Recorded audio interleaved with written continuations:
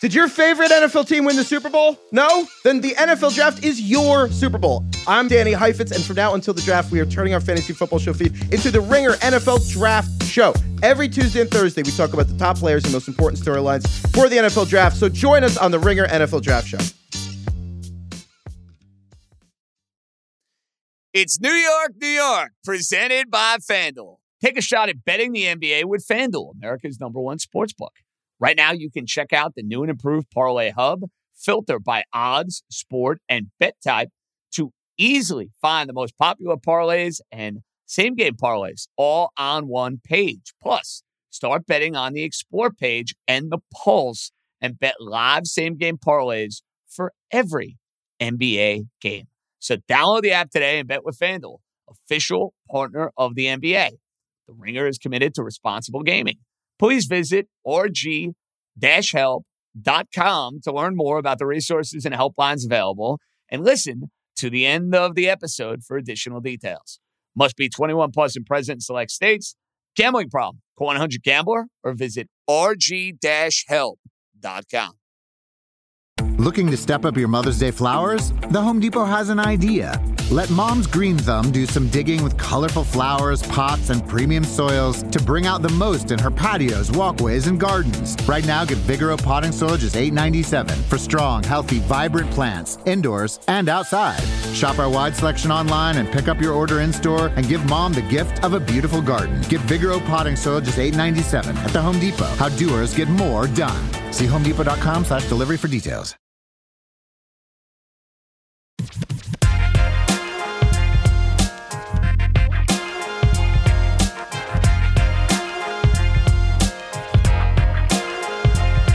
Alrighty, let's roll, baby. Welcome in. It is a late Sunday, early Monday edition of New York, New York with yours truly, JJ John Jastrzemski, right here on the Ringer Podcast Network. No days off for the New York, New York crew in what will hopefully be a very eventful April and May of 2023. Who knows? Maybe we can even dabble and make it a very eventful June going into 2023. Had a ton of fun last night. Knickerbockers taking down the Cavaliers in game one. The brilliance of Brunson down the stretch. Josh Hart with the biggest shot of the game. All of the Knickerbocker intangibles, even surviving the fact that R.J. Barrett was an absolute abomination and that you got very little out of Emmanuel quickly. The Knicks do their job in game one. Now you get ready for game two, and there's not as much stress, without question, getting ready for game two. And can you imagine what the vibe and what the scene is going to be at Madison Square Garden on Friday night for an 8:30 tip? I mean, you talk about a juiced up, liquored up, insane Madison Square Garden crowd. You are going to have yourself an insane Friday night Knick crowd for game 3 of this series with the Cleveland Cavaliers. And listen, nobody's rooting for injuries here. I actually hope everything's A-okay with Giannis. I love Giannis. I'm a big fan of Giannis. Full disclosure, I might have a couple of bucks on the Milwaukee Bucks to go and win the NBA title with some other things. So, listen, obviously they put a Knicks. That goes out the window. I want to see Giannis play. I don't want any lame paths to the Eastern Conference Finals, but that was one of the major storylines from this weekend. Miami wins game 1. Giannis goes down in the first quarter and does not return with the back injury. So that's something you got to monitor now over the next couple of days. And the narrative and the feel around the Knicks is a simple one. They are more than legitimate and more than just a puncher's chance to go and win this series. Why not? Cleveland's an inexperienced team. They had no answers offensively outside of Donovan Mitchell. They have no bench. The Knicks can win this series. I'm not saying they will. I picked Cleveland in 7. I hope I'm wrong on that prediction, might I add. But the Knicks are not going to be intimidated playing in Cleveland. I expect a spirited, feisty, very competitive effort on Tuesday night, even though it's the quote-unquote house money game. 4.5 points tells you all you need to know. The Knicks are very live in that particular spot. So there is a whole lot of positive, fired up New York Knickerbocker energy as they win the first game of this series. And you could dare to dream a little bit. hopefully we're daring to dream quite a bit over these next couple weeks. Now, before we get to what we'll have coming up with the hockey, a couple of baseball thoughts. Not a great weekend for the Yankees from this standpoint. Forget about splitting the series with the Minnesota Twins. I don't, be that as it may. The Yankees don't win their first series of the year. They still haven't lost the series. What I am bothered by and what agitates me is the news that you got Sunday morning waking up regarding Giancarlo Stanton and the grade 2 hamstring tear or strain, whatever it may be, that's going to cost him 4 to 8 weeks. It's infuriating. And let me make this clear when it comes to Giancarlo Stanton. He's won me over. He's been a clutch Yankee. When he is on the field, he has been a productive New York Yankee. He hits moonshot home runs. He kills the Boston Red Sox. He's hit in the month of October each of the last 3 years. Like, I honor that particular element when it comes to Giancarlo Stanton. As a Yankee fan, I appreciate it. I like it. What I can't stand, though, is the lack of durability. And this is a common theme with this player. Whether he's in the outfield, whether he's not in the outfield, it doesn't matter. See, that's the one thing with Stanton that you guys and gals all have to understand. You could try to baby him. The Yankees have tried babying him every which way. Oh, we're not going to play him in the outfield. We're going to give him the days off. We're going to do this. We're going to do that. And it still doesn't work. The guy still gets hurt. 2019, he missed the entire year. 2020, they barely played. He still missed a chunk of games.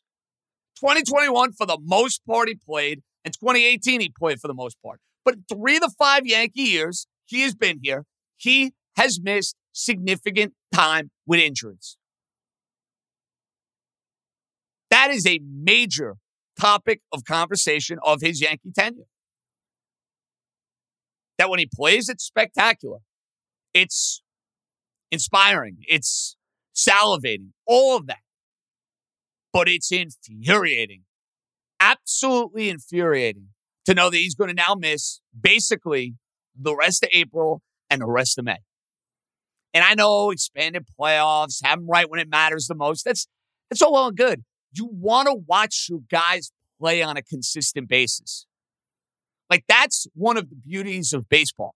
Knowing, hey, guess what? Certain guys are going to be in their spots. They're going to be there. They're going to go and do special things on the baseball field. To now know you're not going to see those things and those tape measure home runs from Giancarlo Stanton anytime soon sucks. And make no mistake, it is a blow to the Yankee lineup. And you saw it on Sunday. The Yankee lineup, without Stanton, lacking. They're lucky DJ LeMahieu bailed them out. Homer, RBI single, but it goes beyond just DJ LeMahieu bailing out the Yankees. You know what really bailed out the Yankees? The guy who has been as good as any pitcher in all of baseball to start off 2023, and that is Gerrit Cole. Gerrit Cole goes the distance, a complete game shutout against the Minnesota Twins. When you have questions currently about the status of the 9th inning for the New York Yankees, where I was at the game on Friday, I see Clay Holmes come in, and I had a feeling, a couple runners on, Carlos Correa at the plate, this is not going to end well. Sure enough, it didn't end well, and the Yankees end up losing that game. So, like, today, as I'm sitting there watching the game, I'm like, I don't want to see anybody but Gerrit Cole finish this game off. And credit Matt Blake and Aaron Boone, they said, hey, we're going to let Gerrit Cole cook. We're going to let him go and finish this game. And the stuff has been exemplary for Cole. Here's the amazing narrative so far about Gerrit Cole's start to the year. It's not just the idea that he has all these wins. It's not just the unbelievably low ERA. What was the bugaboo, not just last year, but the last couple of years for Gerrit Cole in a Yankee uniform? He's given up way too many bombs. Whether it's of the solo variety or the 3-run variety, too many home runs that wreck starts for the Yankees. Well, I don't want to jinx anything, but it's worth bringing up, and it's obviously something that I got to mention. So don't blame me if he gives up 3 home runs his next start. Toronto Blue Jays also a pretty good offensive team, but be that as it may, Gerrit Cole has not surrendered a home run to any batter in 2023 so far in a regular season game. That's the most impressive thing that he has done so far this year. And remember, The Yankees are short-staffed in that rotation. They do not have Carlos Rodon. They do not have Luis Severino. Forget about Montez. They knew that in February they weren't going to have him. And it really has required that much more out of Cole and out of Nestor Cortez. And so far, both guys have been completely up to the challenge. I saw Nestor pitch the other night. He's such a joy to watch. He changes speeds. He's so crafty. He's the perfect yin and yang with Cole. And I love the fact that people keep doubting Nestor Cortez, that they don't believe in Nestor Cortez. He's the real deal. And from what I've seen so far this year with Gerrit Cole, it only emphasizes my preseason narrative that much more, that this is the year. That he goes and has the best season of his Yankee tenure, and that he goes and wins his first Yankee Cy Young in the pinstripes. Assuming he can stay healthy, which, listen, easier said than done. Look at the injuries around the sport. Look at the injuries around the Yankees. Assuming he could do that, I think he's well on his way to doing so. And listen, Met fans are going to like this. He's the best pitcher in town because he's in the prime of his career, unlike the other two guys. I know we haven't seen Verlander yet. I know Scherzer was brilliant and was better than Cole last year. Right now, I tell you, you can have one pitcher for the rest of 2023 on either of these rosters. Who are you taking? I'm taking Gerrit Cole because he's going to take the ball every fifth day. He's going to go deep into games. He's going to compete his tail off, and he's in the prime of his career. The other guys, no disrespect, they're in the later stages of their careers. So I think he's making that case with his start to 2023. I know my buddy, the great Ryan Carlin, is not going to like that. I'm in a Met chat with a couple of guys, so I dropped that in their chat. They didn't like that the other day. But you know what? They got to be shouted out on the pod. Love you guys. It needed to be said. Now, speaking of the Mets, I have to admit, this weekend series was really tough for me to watch. And listen, from a Mets standpoint, it was fantastic. You did exactly what you're supposed to do. You get a zillion walks on Friday. Sunday is the most dramatic game of the bunch. You're down a run in the ninth inning. You're shorthanded in the bullpen. It looks like Curtis is going to yuck up the game. And Pete Alonso, who has been as good as any power hitter in baseball, he's done nothing but hit bombs all of 2023, hits the homer to tie the game. Clutch. You find a way to win in the extra innings on the wild pitch. You survive the fact that Escobar grounds into the double play. Thank goodness that Brett Beatty is getting called up to this team. The Mets could not wait 5 months for Escobar to hit. Escobar can now work his way into the DH platoon, and Brett Beatty can play every day, which is something the Met lineup, in my opinion, desperately needs. That was a jolt to energy. And Ronnie was a little tongue-in-cheek. If you noticed when he was doing the lineup today, it was like Escobar at third. Not for much longer. You know, even Ronnie knows what's coming with the youngster who's been tearing the living you-know-what off the ball at Syracuse. So I'm excited to see Brett Beatty. But this weekend was tough to watch. The A's are a disgrace. I mean, they were like 2 of 30 from runners in scoring position. Their at-bat quality sucks. You can't name half the guys. You can't even name 5 Oakland A's. I watch a lot of baseball.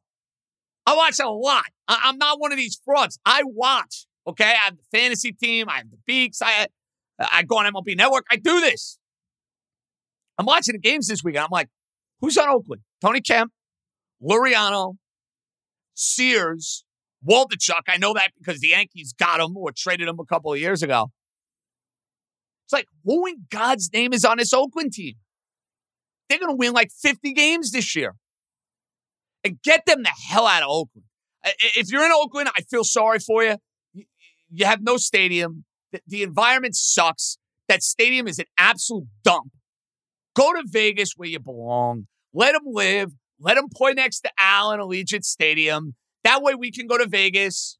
The Yankees will be in town. I can rock my Mike McDaniel sunglasses and we can watch 3 days of baseball together and then maybe go to the Wynn and roll the dice afterwards. And then maybe find our way onto a golf course the next morning. Can we just get the A's to Vegas?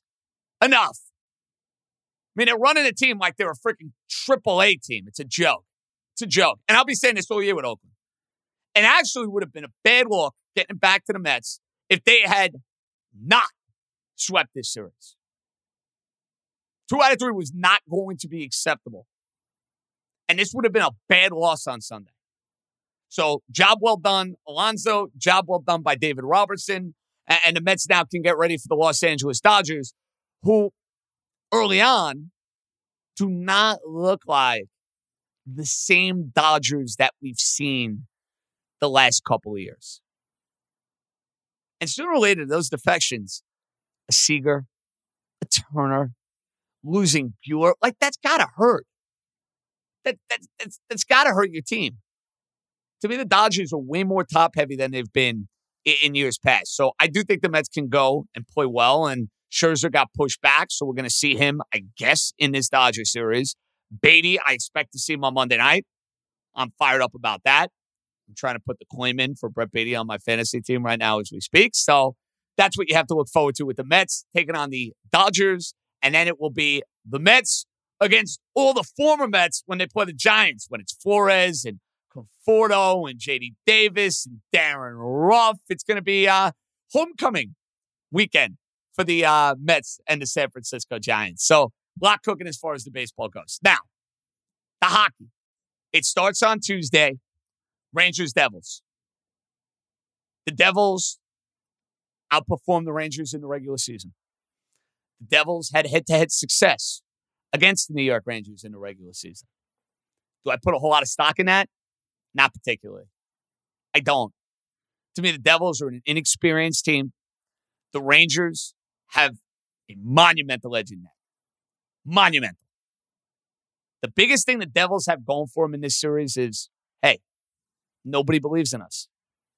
Nobody's given us a chance against this team that last year was everybody's darlings in the postseason, that found their way to an Eastern Conference final.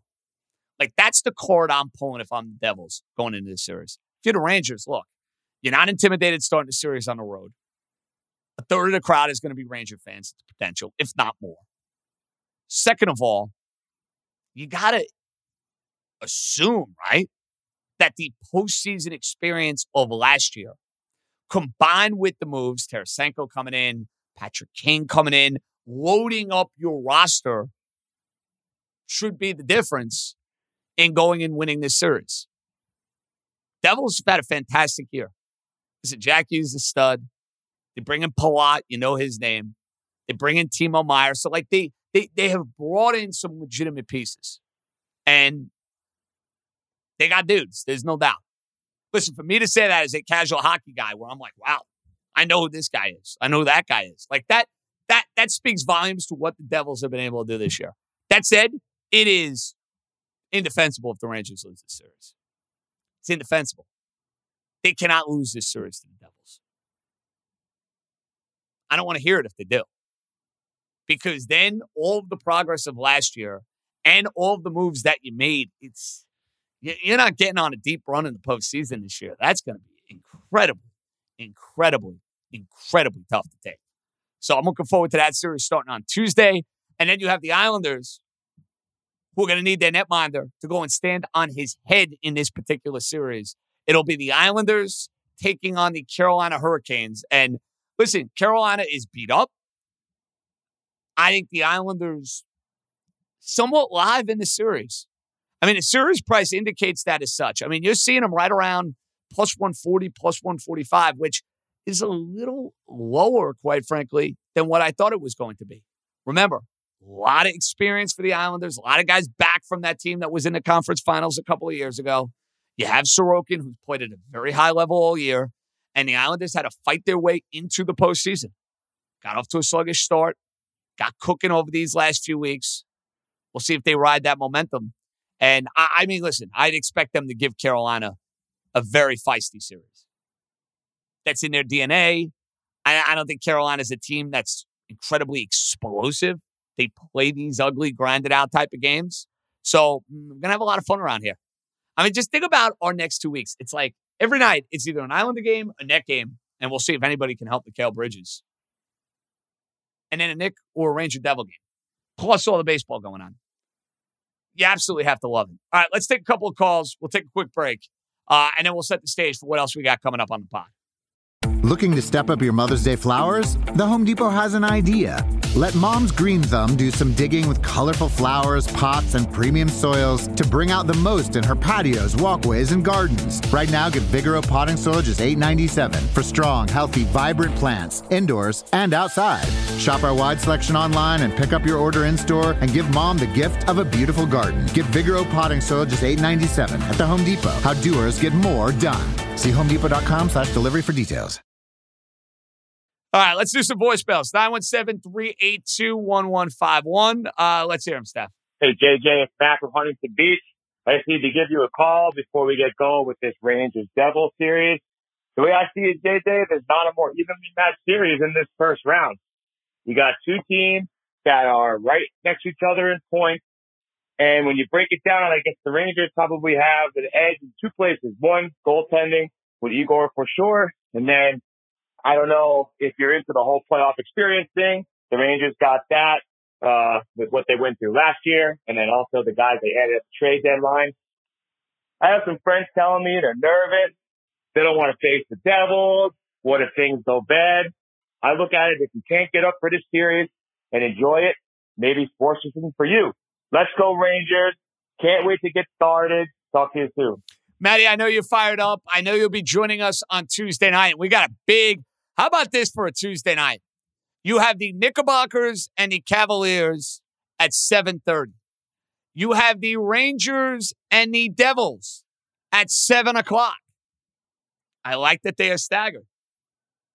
Whenever the Knick game goes final, we will have Twitter Spaces.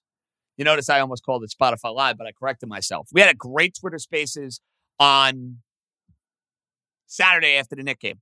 So we'll do all the Ranger Devil reaction. We'll do all the Knick reaction. And we'll do it during the Met game. So it'll kind of be like a live watch as we go through Mets Dodgers. Not going to wait until 3 in the morning. Half of you will be asleep. But you want to join us. And listen, a lot of you have been asking, Spotify Live, you got the notification. Twitter, hey, I'm not getting the notification when you go live on Spaces. This is going to be annoying. But if you want to be a part of the show and you want to know, hey, listen, when we're coming on, exactly, to the nth degree, subscribe to my notifications on Twitter on those particular days. You don't want to see me tweeting about, Succession or my golf game or my runs. All right, great. But when you know Twitter Spaces is coming and you want to shoot the shit and get after it, you follow. And I'll keep it simple for you. 10 to 15 minutes after every Knick game, just go on freaking Twitter. We all do it anyway. And you go in the room and you speak. It's real easy. I'm telling you. Anybody can do it. I mean, I got guys and gals in here who are in their 60s and 70s who are finding a way to do it. So if they can do it, you can do it. You understand? All right. Who's next? Hey, JJ, Charlie, and Elmhurst. So great talking to you after the Knicks Game 1 win over the Cleveland Cavaliers. So other than that, I want to talk about the Yankees a little bit. Now, I think the Yankee offense they have some cover, but the Stanton going on the IL is not the best thing news that came out from this team. I think it'll be all right.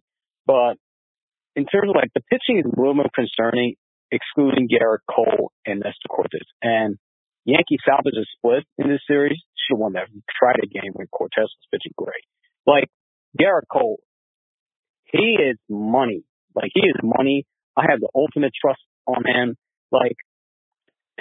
Today's game, I really don't trust this bullpen, especially whenever Clay Holmes warming up.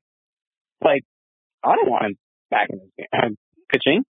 And that's the moment where Garrett Cole, I think his life is so different. He has the poise, he has composure, and I think he's more comfortable now with the Yankees pitching here. And I think the fan base has really, accepted him. And really, I'm really have the ultimate loyalty in terms of trust leading the starting pitching staff. He's the ace. And boy, he was magnificent today with 10 strikeouts, complete game shutout. I wish he struck out Correa at the end. That would be the more satisfying way. But hey, great win by the Yanks to split the series. And I think Cole's gonna be money, man. Cole's gonna be money this year, and he's gonna have a monster season. All right, man. See ya. I'm right there with you with Garrett Cole. And who knows, Charlie? Maybe it's the short haircut. Or maybe it's the idea that, hey, he's been in New York now for a couple of years. He's experienced highs. He's experienced lows. I learned a lot about Garrett Cole last year in the postseason because he had that Boston start in 2021, which was awful. And he was hurt, but you know what? Tough shit. He pitched. No excuses. Pitched poorly. Came back, didn't have a great regular season. Billy Crystal, home runs, even with all the strikeouts. Nestor Cortez was the best pitcher for the Yankees last year, not Garrett Cole. But in the playoffs, two biggest games against Cleveland, setting the tone in game 1 and then elimination on the road in game 4, he was brilliant. And he sacked up and gave the Yankees exactly what they paid for. That is the sort of element that has me excited about Cole to the point where it's like, hey, I've delivered. I failed. I know what I'm getting now in New York. This is not any confusion for me. There's no uncertainty here. I know what I am. I'm comfortable in my own skin. And he seems as locked in as I've ever seen him. Great feeling if you're a Yankee fan. What's not a great feeling at the moment is what their 9th inning looks like. And I know Clay Holmes yucked it up in the 8th inning. He scares the crap out of you. He's not throwing strikes. His stuff has not been as imposing. He should have blew a game the other day to the Cleveland team. He yucks it up to the Twins. His ERA is over 6. That's a problem. And I tweeted this out after Friday night's game, and I really feel this way. Obviously, that's why I tweeted it out. I think the Yankees will be far more likely to go and get themselves a reliever of high magnitude come July than it will be to go and get themselves a starter. Injuries obviously can dictate that. Who knows what the team looks like in July? But that bullpen needs another arm or two. And I don't know how the 9th inning is going to look for the Yankees and Aaron Boone. Like, they can tell me all they want about, oh, Clay Holmes is our guy, Clay Holmes is our guy. Well, if he's stinking up the joint in May, he's not going to be your guy. So, he's somebody that's under the microscope now over the next couple weeks. That's the way it goes. When you're a closer and your name's not Mariano Rivera, well, you don't have that resume or that track record, not as much of a leash. And it really makes you put into perspective how freaking lucky were New York Yankee fans to have from 1997. I'm not even going to say 96 because Mariano was a setup man in 96.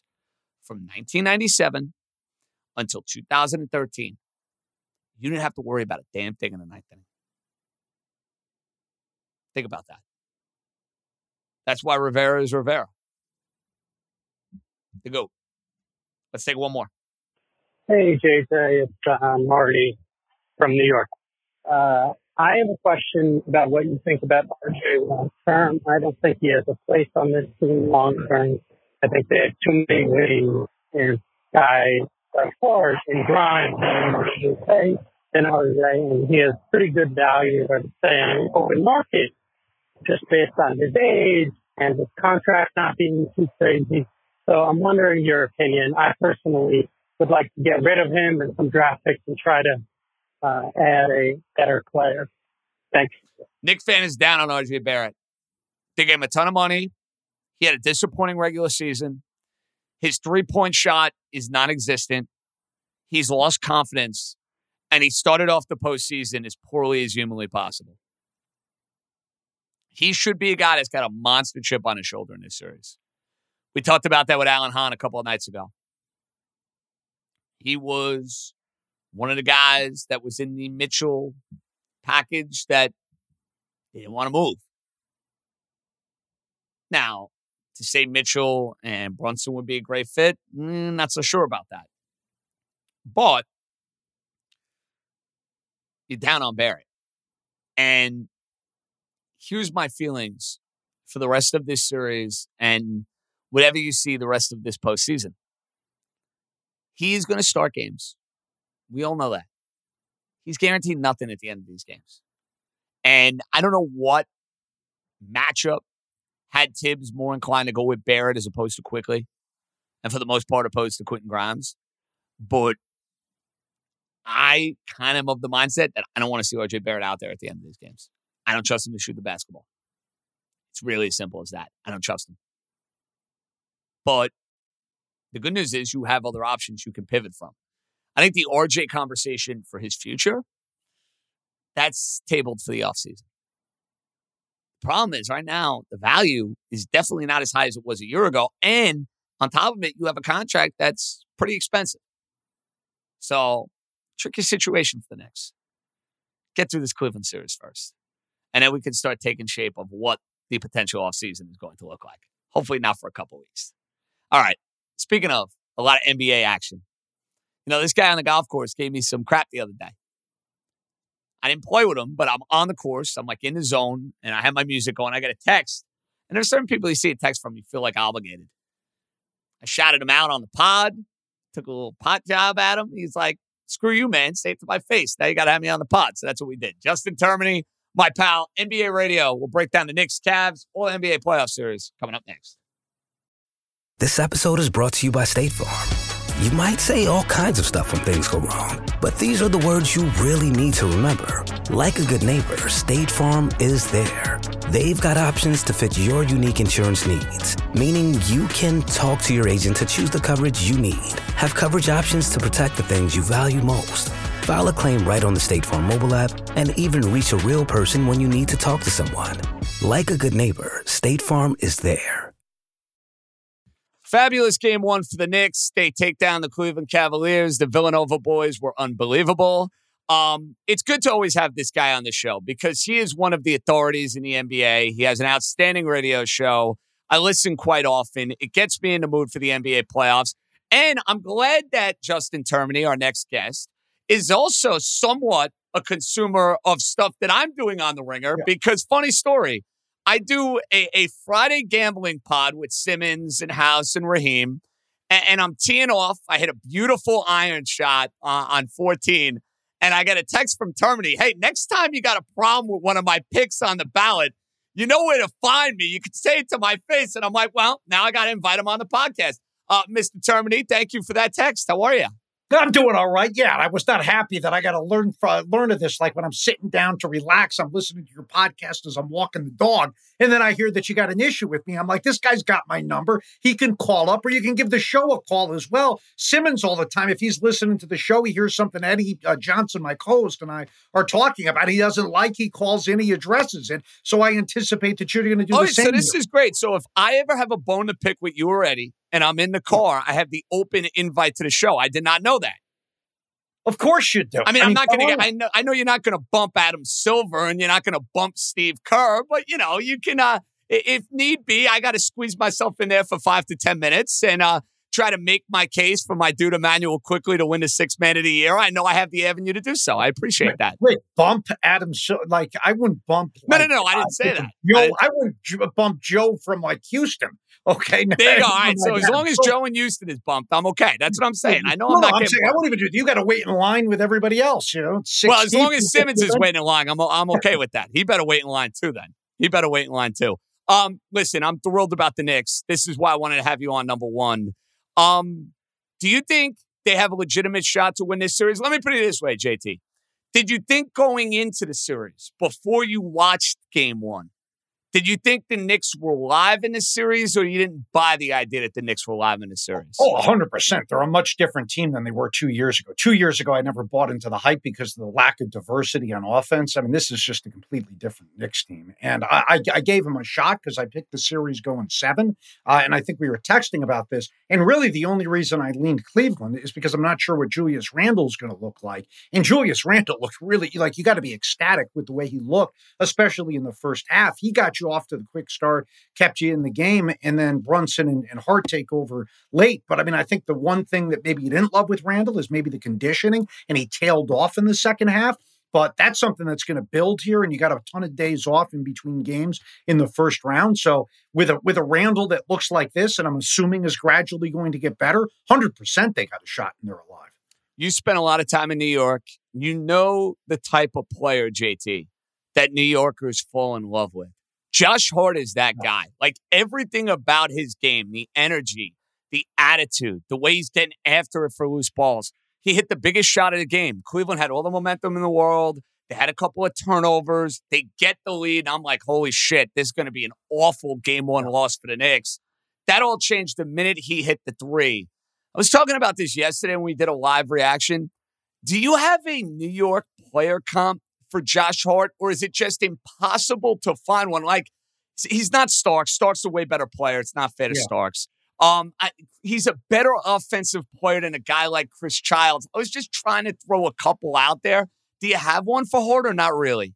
I don't know if you can think of like a New York guy that does it. I will say like the thing that I was thinking about in regards to like the comparisons, and these guys don't necessarily hit shot. Like, Draymond doesn't hit a shot, but it's a guy like on a winning team. You have a completely new respect for him. It's the same thing with like Marcus Smart, who plays for my Celtics. Like if you follow the Celtics closely, and I'm sure like there'll be a big game, maybe you're rooting against Boston, and the guy will knock down a big shot, even though maybe he's like 0 of 7 leading in. And Hart's a better offensive player, I think, than Marcus Smart, or at least a little bit more efficient. But it's that type of guy. It's like you just have a newfound respect when he's playing for a winning organization. And he was playing for the Pelicans. He's playing for the Lakers. He's playing for Portland. He's not going in big games. You're not seeing him in big games. And I think now that you get an opportunity to see him in big games, it's you can tell what type of player he is. He just fits in on a winning team. And you're right about that shot yesterday. I mean, that's the biggest shot in how long for the Knicks? I mean, under 2 minutes left. The momentum, they're up by 8. They go on a 9-0 run, and he hits that shot with the bum ankle.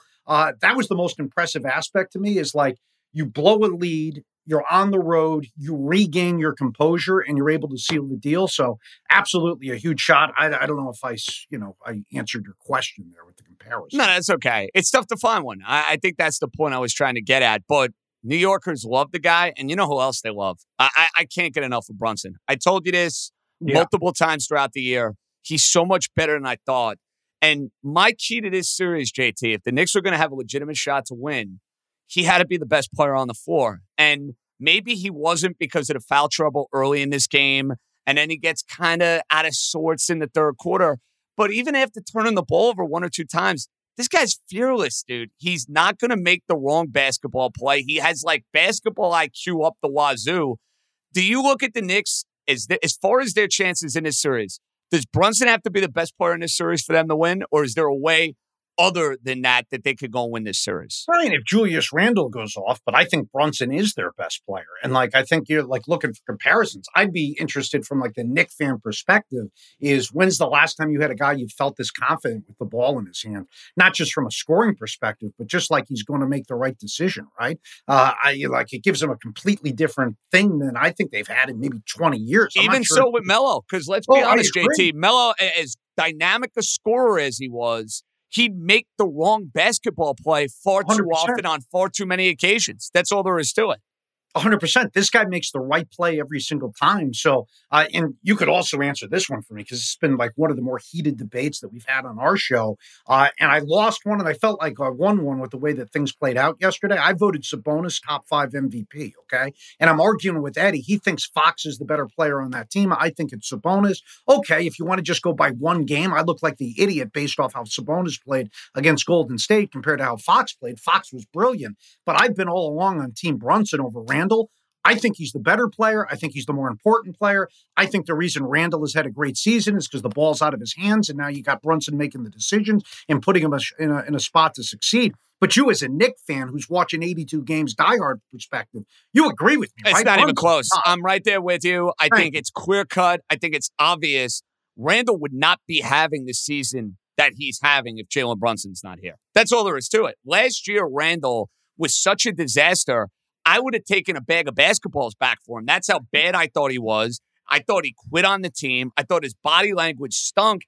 And then, JT, they bring in a point guard. They bring in a floor general. All of the intangibles that Brunson provides, they've gotten the next level play out of Randle. Randle, to me, JT, has been better this year than even he was 2 years ago when they had that series against the Hawks. And 100%. he wouldn't be having that success if Jalen Brunson's not here. I'm with you on that 100%. As much as I may disagree on your 6-man pick, that and Sabonis with 2 or 3. So I guess you're hitting 667 as far as I'm concerned. Well, just so I can clear something up, because I knew you got the Knicks fan base, okay, that maybe I can't reach with my fan base. You can reach them, but that's okay. You can. No, but I'm going to reach him here, okay? Because my social media feed, like I've had a bad week, okay? Because I'm anti Sam Presti in the way that they tanked. That team looks like they're built for the future. The Oklahoma City fan is all over me.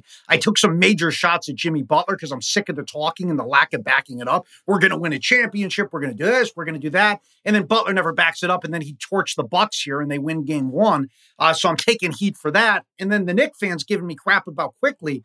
But let me ask you this. Is this enough to get the forgiveness of the Knicks fan? Here's the rest of my ballot. Brunson, who we just talked about, I had a top 3 clutch player, okay, on my ballot. Wow. Did you really? That's impressive. I had Fox, okay. I had DeRozan, and I had Brunson as my 3 guys, okay?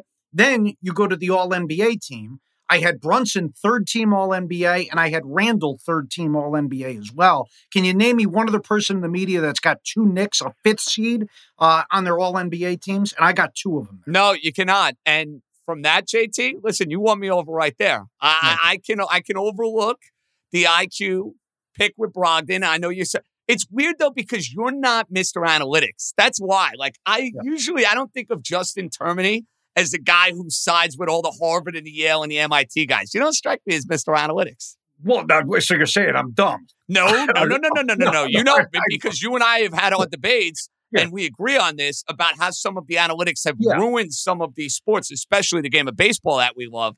No. That's not what I said. You're an old soul with basketball. That's what I respect about you.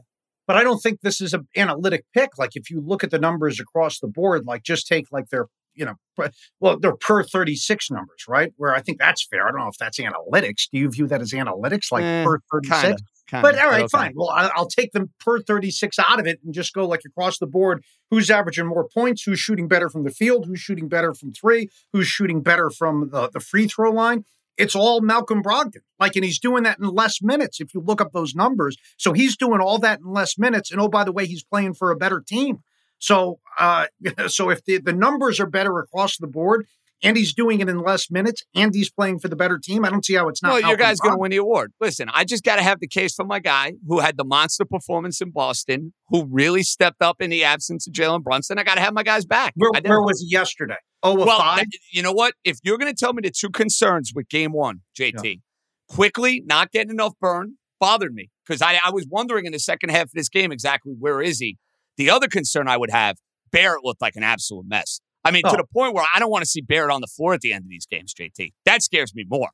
Well, Barrett was probably my X Factor type of guy because Barrett drives me nuts. That's the type of guy. He's on my team. He would drive me nuts because I'm throwing the big money at him. He's a 3rd overall selection, and he's shooting a low percentage. I mean, he's always typically shot a low percentage. Then I saw a stat. I don't know if you read this. Tommy Beer does a nice job with this. I like Tommy. Tommy's good. I like Tommy. Yeah, Kenny. He had the stat that his last 16 games, he's shooting 22% from 3 heading into the series. In the modern day NBA, JT, you can't be on the floor at the end of these games if that's the case. Because, hey, if I'm Cleveland, I'm going to say, RJ, you're wide open from 3. Please take the shot. By all means, I'm going to beg you to take that shot.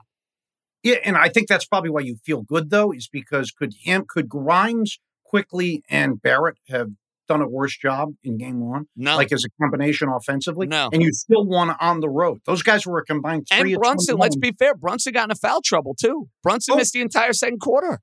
That's your argument right there. Those guys go a combined 3 of 21. Brunson's in foul trouble. And another thing about Brunson that's impressive is to not allow that to get in your head and to be fresh in the second half. And, because it ruins your flow and to do what he did, amazing. So he was in foul trouble. Randall wasn't any good in the second half either. I think the number was 1 of 7. So you had all this stuff kind of stacked up against the Knicks and they still end up winning. I would come out of that feeling even better than I did before, whereas you're also going Donovan Mitchell's not going to do that. He's not Michael Jordan. He's not Larry Bird. He's not going to do that every single game where he gives you an efficient 38 points. So the combination of those guys not playing great or dealing with foul issues or tailing off second half and Donovan Mitchell going off and you still win on the road, you got to be feeling real good about that. I do. Now, what would have you more concerned next couple of games of this series? Forget about Mitchell. We expect him. It's not Jordan, but you expect him to play at a very high level. He's going to feed off the Garden energy. He's going to be into it. Would you be more concerned about Garland and what he provides, or is it the size factor? And both of those bigs, let's be honest, JT, Mobley was invisible in that game in game 1. He did not scare me in the least. I felt like he was a non-factor in the game. Yeah. Like, what is the element from a Knicks fan's perspective outside of Donovan Mitchell they should be concerned about with Cleveland?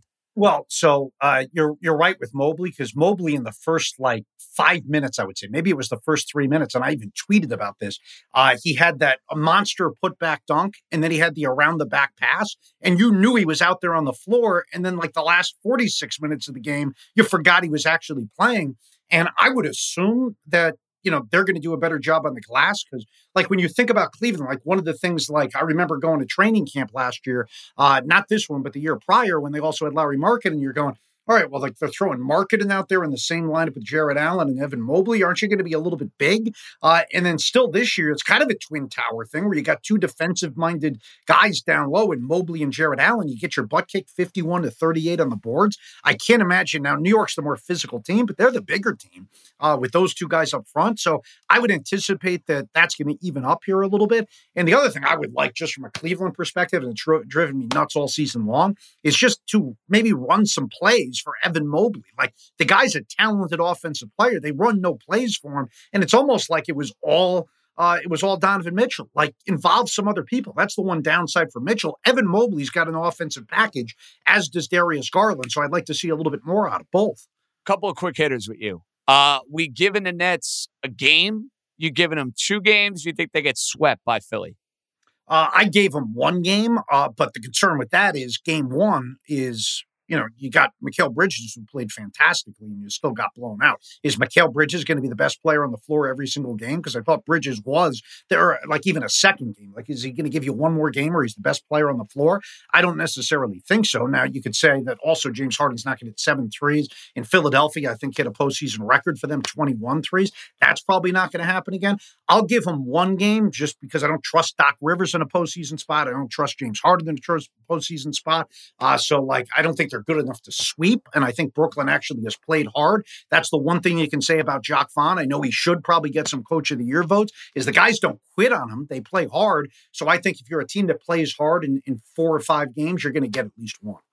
Sacramento, full disclosure, I'm rooting like crazy for them. It's an unbelievable environment. I love Sabonis. I love Fox. They got so many guys, JT, that I watched in college, and I feel like they're the ultimate really good college team that now guys have matured. They've been in the league a couple of years, and they've kind of hit a little lightning in a bottle.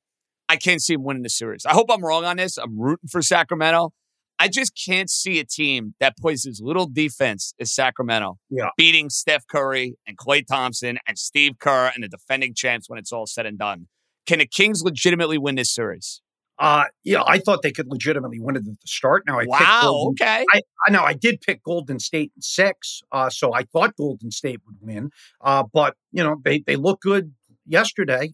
And Sabonis, again, if you're talking about the Knicks and you're going, oh well, Grimes, R.J. Barrett, and Quickly shot 3 of 21, and they still won. You could say that same thing about Sacramento. You could say, all right, the guy, Justin, that you had as your top 5 MVP candidate in Sabonis, a lot of other people had his worst shooting game of the entire season, went 5 of 17, and they still won.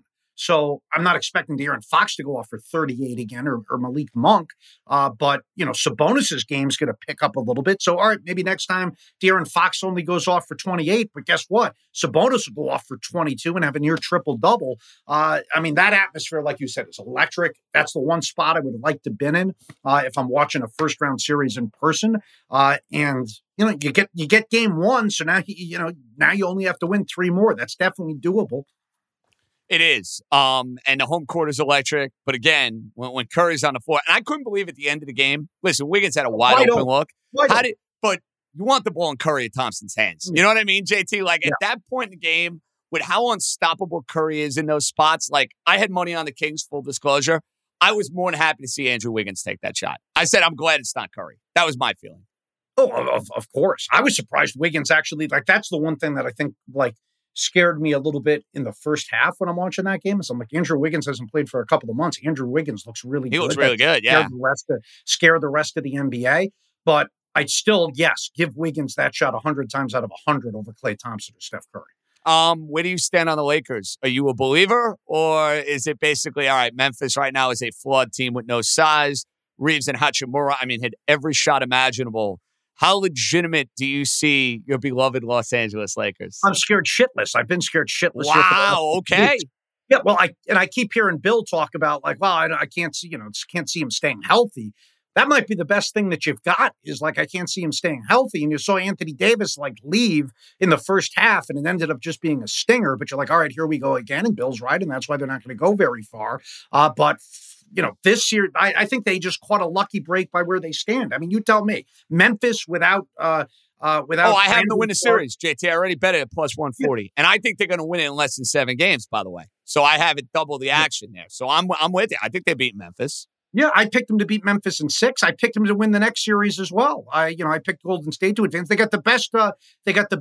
Defense in the NBA since the trade deadline. They're a completely different team. Like I tweeted out today, LeBron. Have you ever seen LeBron be more passive offensively in a postseason game down the stretch? He's like, no, you take it, Austin Reeves. You deal with it, Rui Hachimura. He kind of just stood back. Like he was quite arguably the 4th best player on the floor today. Okay, and basically the genesis of my tweet was he's complaining nonstop about the roster all regular season, and now they won a road playoff game against the 2 seed where he might have been the 4th best player on the floor behind Anthony Davis, Hachimura, and Austin Reeves. It's amazing. So, yeah, they have the depth to not just win this series, but make a deep, deep run. Final one. I give you a mulligan. I give him out plenty when I'm on the golf course. You learn this. You ever come play golf with me. You get plenty of mulligans when you play with me. I'm giving you the opportunity to repick Knicks Cavaliers. We changing our mind after game 1, or we sticking with Cavs in 7? I thought you were going to give me the mulligan by saying you had the right to call into the show whenever you had an issue with me, because I would take a mulligan on that. I don't want to hear from you on the Thanks. Appreciate that. I will. I'm not going to get off my pick after one game because I understand like how people overreact. We get nuts. I get that. I wanted to see if one game really swayed the opinion. No, I guess not. Yeah, I mean, let me see. Like honestly, let me see the Knicks win a big game at home. They've been horrible. JT, I'm glad you brought that up. I think the best thing for them was starting in Cleveland. Yeah. It really was because there's something to be said for that environment at the Garden, the build up, the anticipation, and then you just kind of fall flat on your face where it's just a little overwhelming. I think being able to go and get one on the road, it kind of lets you ease into the series. Game 2, you kind of go, all right, listen, we all expect Cleveland to win game 2. If they don't, the Knicks are sitting pretty if they're up 2-0.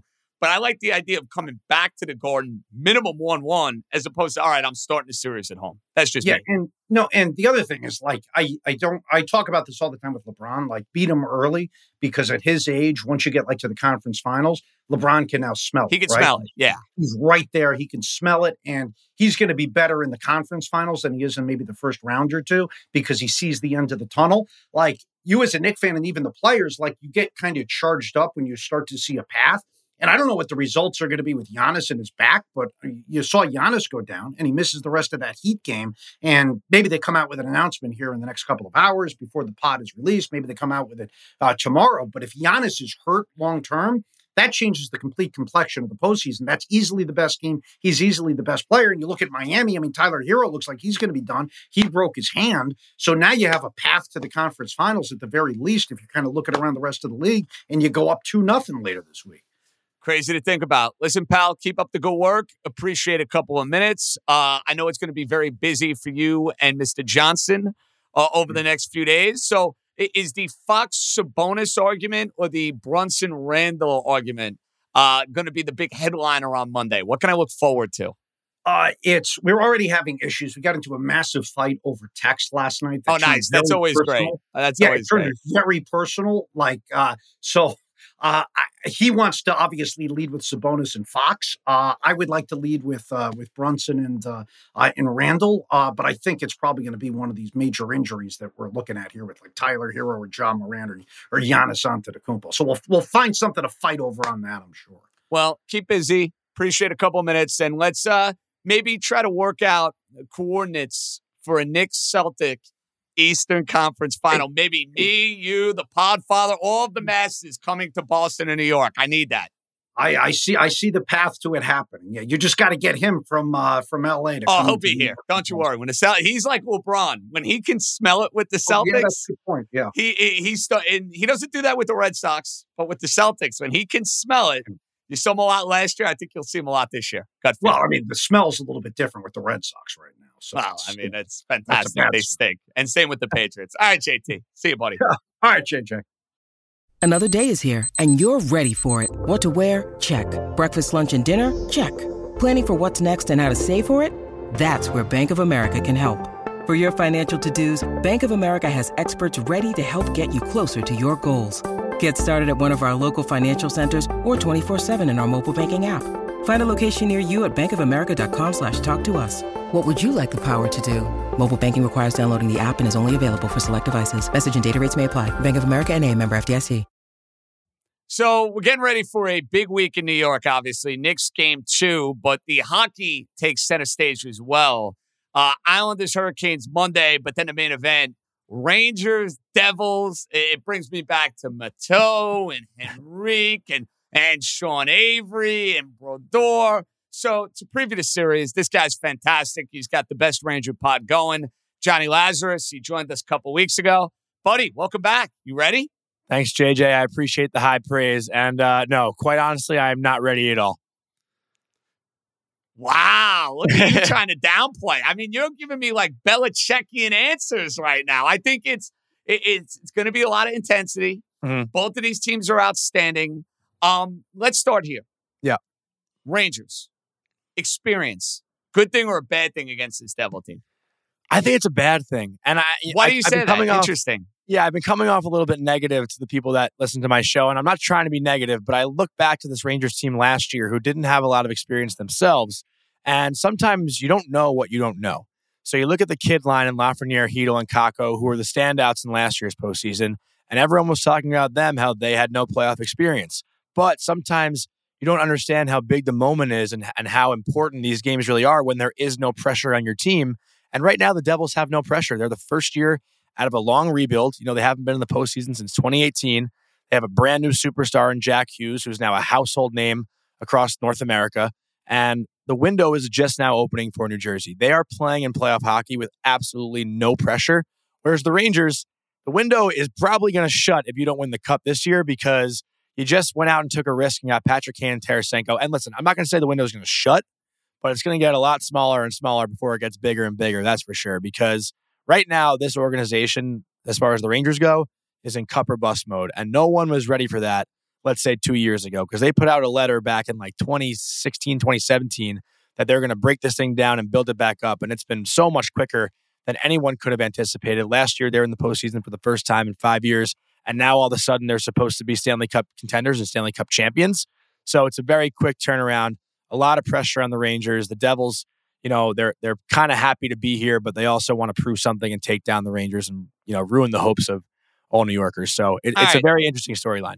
I haven't seen a ton of the Devils this year. I'll be the first to admit that. What is it about their firepower, Jonny, that makes them so scary? We know Hughes. It's a name we've heard about for a long time. They go and make the trade and get Timo Meier. They have Palat, who, you know, kills the Rangers from his days with Tampa Bay. What is it about Jersey's attack that scares you the most from a Ranger perspective? It's just speed. It's all speed and skill. And sometimes that doesn't translate to playoff hockey as far as the skill goes because you need the speed and need the grit as well. But the Devils, they turn the game around so quick in the neutral zone. And that's something the Rangers are going to have to focus on specifically is how they can clog the neutral zone and not allow the Devils to cross over the offensive blue line with possession because I don't know if there's a better team, maybe the Edmonton Oilers, but there's not many better teams off the rush than the Devils right now. I mean, you look at Jack Hughes, Jesper Bratt, Timo Meier, Andre Palat, Dawson Mercer, all these talented guys up front who can really just skate with the puck and create off the offensive rush. That's their most dangerous thing about them is their ability to create 2-on-1s, create 3-on-2s, and really create odd-man rushes into the offensive zone and then finish on those chances. So the Rangers, what they have to do to shut down the Devils is really clog up that neutral zone, play a 1-3-1, and make the Devils dump the puck in and go get it because the Devils are a team that can, you know, make plays. They have a ton of skill. They can wheel around the offensive zone. And if you take away their time and space, that's what's going to hurt them the most. Is the biggest advantage, John, for the Rangers in this series, Igor and what he provides in net? It has to be, right? It's spot on. I mean, these two teams are both very talented offensively. They're both strong defensively, but the Rangers far and away have the better goaltending. And I think any hockey fan will tell you. I think the Devils fans will tell you that.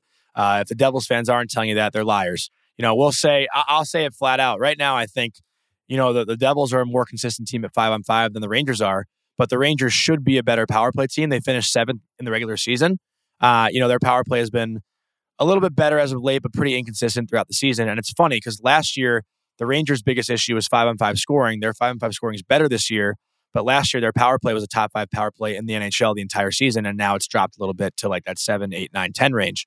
But to your point, I think the experience and the skill for the Rangers, it all goes back to the goaltending because the skill is going to cancel each other out. Both teams have 90-point scorers, 80-point scorers, 70-point scorers.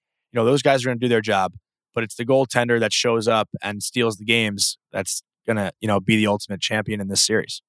They made 2 big trades. We talked about one of them with Patrick Kane a couple of weeks ago when you came on this pod. Who do you think has a bigger impact for the Rangers in this postseason run? Is it Kane or is it Tarasenko? To me, it's Tarasenko. And, I think Patrick Kane, listen, obviously he's going to be a Hall of Famer someday, one of the best American-born players ever. And he's been an incredible playmaker, but the Kane he is right now isn't as effective as the Tarasenko that we're seeing right now. Tarasenko is a much bigger body, much more physical player, has looked pretty solid defensively as well.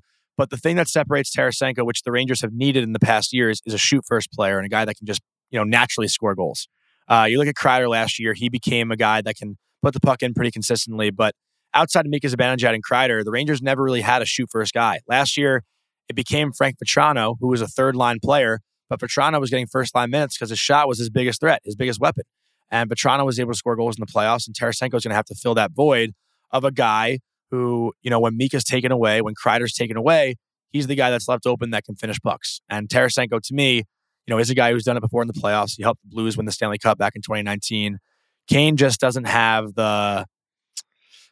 maybe the firepower, I guess would be the word, that he used to have, but Tarasenko still has that running gun in him. Give me the X factor for the Rangers. Forget about goaltending. We know it. Igor has to be great, obviously, if they're going to go on an extended postseason run. But this series and beyond, if it's one player, if it's one particular element, what is an X factor, John, that Ranger fans should be looking at saying, if we do this, we can have ourselves another deep April, May into June type of cup run? So I wrote a story about Tarasenko being the X factor, but I'm going to change it up a little bit this time around. I do think Jacob Trouba could be a huge difference maker just because, especially, I think about the Devils series specifically, when skilled players like Jack Hughes, like Jesper Bratt, like Dawson Mercer, like Timo Meier are constantly being hit, they think a little bit more when they have the puck. And Jacob Trouba is going to be the guy, obviously. He set the tone the entire season, his first year as Rangers captain. If Jacob Trouba hits Jack Hughes in the opening 5 minutes of game 1, guess who's shitting their pants? Sorry, I don't know if I can curse on here. You can. There's no FCC in podcasting. We're okay. Guess who's shitting their pants next time he has the puck for the next 5, 6, 7 games? Who knows how long this series can go, right? Like Jack Hughes is going to have his head up every time he knows Jacob Trouba's on that ice. Like Trouba has laid arguably the biggest hits out of anyone in the entire NHL this season. So I think if Trouba can set the tone, and I think Miles Wood for the Devils is the guy who's going to, somewhat try to cool Trouba down and show that the Devils are a much tougher team than they are. There's not many guys that are stepping up to Trouba and winning that fight. So for me, Jacob Trouba is the difference maker, not only in this series. If the Rangers go on, they're going to play Carolina, who's a physical team, or the Islanders, another team that likes to spice things up too. So it's going to be Trouba that sets the tone, I think, along the way, and especially in this series against the Devils. Fascinating. Okay, I'll let you phrase it this way. The Rangers win this series if. The Devils win this series if. Wow, that's a tough one. The Rangers will win this series if they are the more physical team. Okay. The Devils will win this series if they can throw Igor Shesterkin off his game. Interesting. I think that's just, first thing that comes to mind. Obviously I'll say back to last year's Penguins series, Igor had a really tough time on the road in Pittsburgh. That was just, to the point where some Ranger fans, Johnny, didn't want him starting game 5. No. I said, I said throw Georgiev in there too. I was kind of on board with shaking things up. Things did not look good. But, Igor Shesterkin, to his credit, found ways to bounce back through the entire playoffs. And, I think he knows what to expect in a road environment now come playoff time. His first playoff experience was in the bubble where there was no fans. So that was his first ever playoff road environment. And luckily for him, this playoff road environment will probably be 50% Ranger fans. So, there's going to be Igor chants coming in Newark on Tuesday and Thursday night, I would imagine. So, I think he's going to be, at the top of his game. He's been really good in the last 6 starts he's had, he's got a .18 or .939 save percentage, 1.82 goals against average in his last 6 starts. So he's playing as the Igor Shesterkin we saw last year. But yeah, I think for the Rangers, it's, be physical, scare them. And for the Devils, just find a way to rattle Igor. I'm a bet man, Johnny boy. Devils minus 126 to win the series. Rangers, a slight underdog, plus 105. You surprised the Rangers, the slight underdogs in this series? Honestly, yeah, the Rangers are being disrespected by a lot of people. Money Puck had the Rangers as like the second worst team with percentage-wise to win the Stanley Cup, and I'm not sure why, because I think after the Kane trade, everyone was like, "Oh, the Rangers are the Cup favorites." I don't know what changed in the last month. The Rangers won like 5-5 in their last 10 games. Maybe that's why. But I'll actually do you a favor here. I parlayed the Rangers and the Islanders to both win their series, I think. Whoa, I was going to ask you about the Islanders, so I'm glad you brought that up. You think Islanders plus 160 against a beat-up Carolina team, a lot of value, you think, with the Islanders there? I think if you're looking at an underdog to bet in the first round, the Islanders are your best option. Interesting. Okay. The way this team's been playing, they've looked really strong down the stretch. They've had one of the best goalies in the league in Ilya Sorokin this year. He was also phenomenal last year, and they've been doing this all without Matt Barzal, who's probably making his return in Game 1. So the Islanders are only going to get better than they've been the last couple games. Barzal's been out of the lineup for the last month or so. So I think they're a better team with him in the lineup. And Carolina, man, they're missing their best player in Svechnikov. They're missing Pacioretty. And their goaltending has been a little inconsistent this season. So if you're asking me for one underdog in the NHL, it's the Islanders. And, who wouldn't want to see a Ranger-Islanders second-round series? That's what I'm saying. So if the Rangers take care of business and the Islanders upset Carolina, then we get to do this whole, borough, state, county. I don't even know. The Hudson rivalry works with Rangers, Devils. I don't know what we're calling the New York Ranger-Islander battle. Listen, my geography terms are a little thrown off. But, man, I can't imagine what a Ranger-Islander playoff series would be like. We haven't had one in my lifetime in forever. No, I've never seen one. And, 94 is a long, long time ago, Johnny boy. Yeah, if my heart can't handle a Devils series, I don't know how it's going to handle an Islander series. So it'll be, there's a lot of storylines in that one too, though. Like, Shesterkin and Sorokin are best friends, and it'd be really cool to see those two go at it. They're the future of this rivalry. Just like Jack Hughes and Lafreniere and Kakko are. So there's a lot of cool situations right now in the postseason, and there's something magical in the air in New York right now in sports world, isn't it? Like we are cooking. There's no doubt. With the basketball, with the baseball, with the hockey. Giants are fresh off a postseason appearance. Life is good. Final one. Rangers and how many? I know you're picking them. You spoiled the fun there. How many for the Rangers? I think 6. I think the Devils actually come out and win Game 1. And I'll say this. So I think there's going to be a split in Jersey and a split in New York. And I think the Rangers take the pivotal Game 5 in Jersey and come home and finish it off. Rangers in 6. Johnny Lazarus, where can we find your Ranger podcast? I know you're going to be busy over the next couple of weeks. Yeah, I actually have cool news, too. I'm the Rangers writer for the Hockey News now, so I'm in the press box writing some stories. A lot of cooking for you. How about that? So that'll be exciting. Yeah, I'm really excited with that. But the Blue Crew Pod, you can find it on any podcast platform. We're going to be posting, I think, actually every game day throughout the playoffs. Going to try to add to the content for the playoff run. So, just check it out on Twitter. You can follow the Blue Crew Pod, Instagram, the Blue Crew Pod, and a lot of cool stuff coming.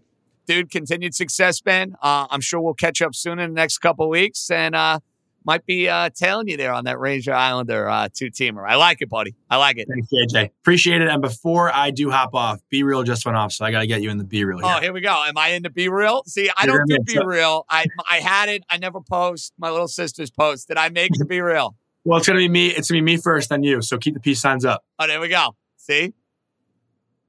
All right. Wait. Don't go. I'm not in yet. Oh, my God. I think you missed it. We have to redo it. We're going to have to redo it. See, folks, hold it up. This is what happens right now when I'm trying to be a team player on the Be Real. We're going to have to do a countdown. Here we go. Well, now you're late. What are you doing? You don't know how this works. I don't know how it works. That's why I stopped doing it. Keep the peace sign up for like 10 seconds. All right, here we go. Bang. We're good. See, there we go. I'm a man of the people. Johnny Lazarus. Thanks, buddy. Thanks, JJ. All right, before we say goodbye, Jeff Money, the floor is yours. What's up, JJ? Jeff Money here with a handicapper picture to be for Monday and Tuesday. For Monday, I got one NBA game and one Major League Baseball game. In the NBA, I'm going to go with the Golden State Warriors minus the 1 over the Sacramento Kings. And in baseball, I'm going to go with the Colorado Rockies minus the 135 over the Pittsburgh Pirates. On Tuesday, I'm going to go with the Cleveland Cavaliers minus the 5 over the New York Knicks. Again, on Monday, I'm going to go with the Golden State Warriors minus the 1. In baseball, I'm going to take the Rockies minus the 135. And on Tuesday, I'm going to go with the Cleveland Cavaliers minus the 5. And everyone can follow all my daily plays on Twitter at Jeff Money. Okay, JJ, I'm out of here. Let's go. Let's go, Jeff Money. I can't say I'm rooting for your Cleveland pick on Tuesday, and I will be heads up with you on Monday night because I think Sacramento is going to go up 2-0 in this series. I think the Warriors will be heard from. I think the Warriors will defend their home court. I think Sabonis is going to be much better. Sabonis could not have played worse in game 1, and Sacramento still found a way to win. That home crowd right now is not something I want to be going against. So heads up action, mano y mano, my boy. And we'll talk to you on Tuesday night. We're going to have a jam-packed Tuesday night. After Rangers Devils, after Knickerbocker Cavalier. Twitter Spaces, live show. If you miss them, they're a ton of fun. So you're really missing out on a good time. We were rocking on Saturday. We will be rocking that much more and that much longer on Tuesday. So check in for that.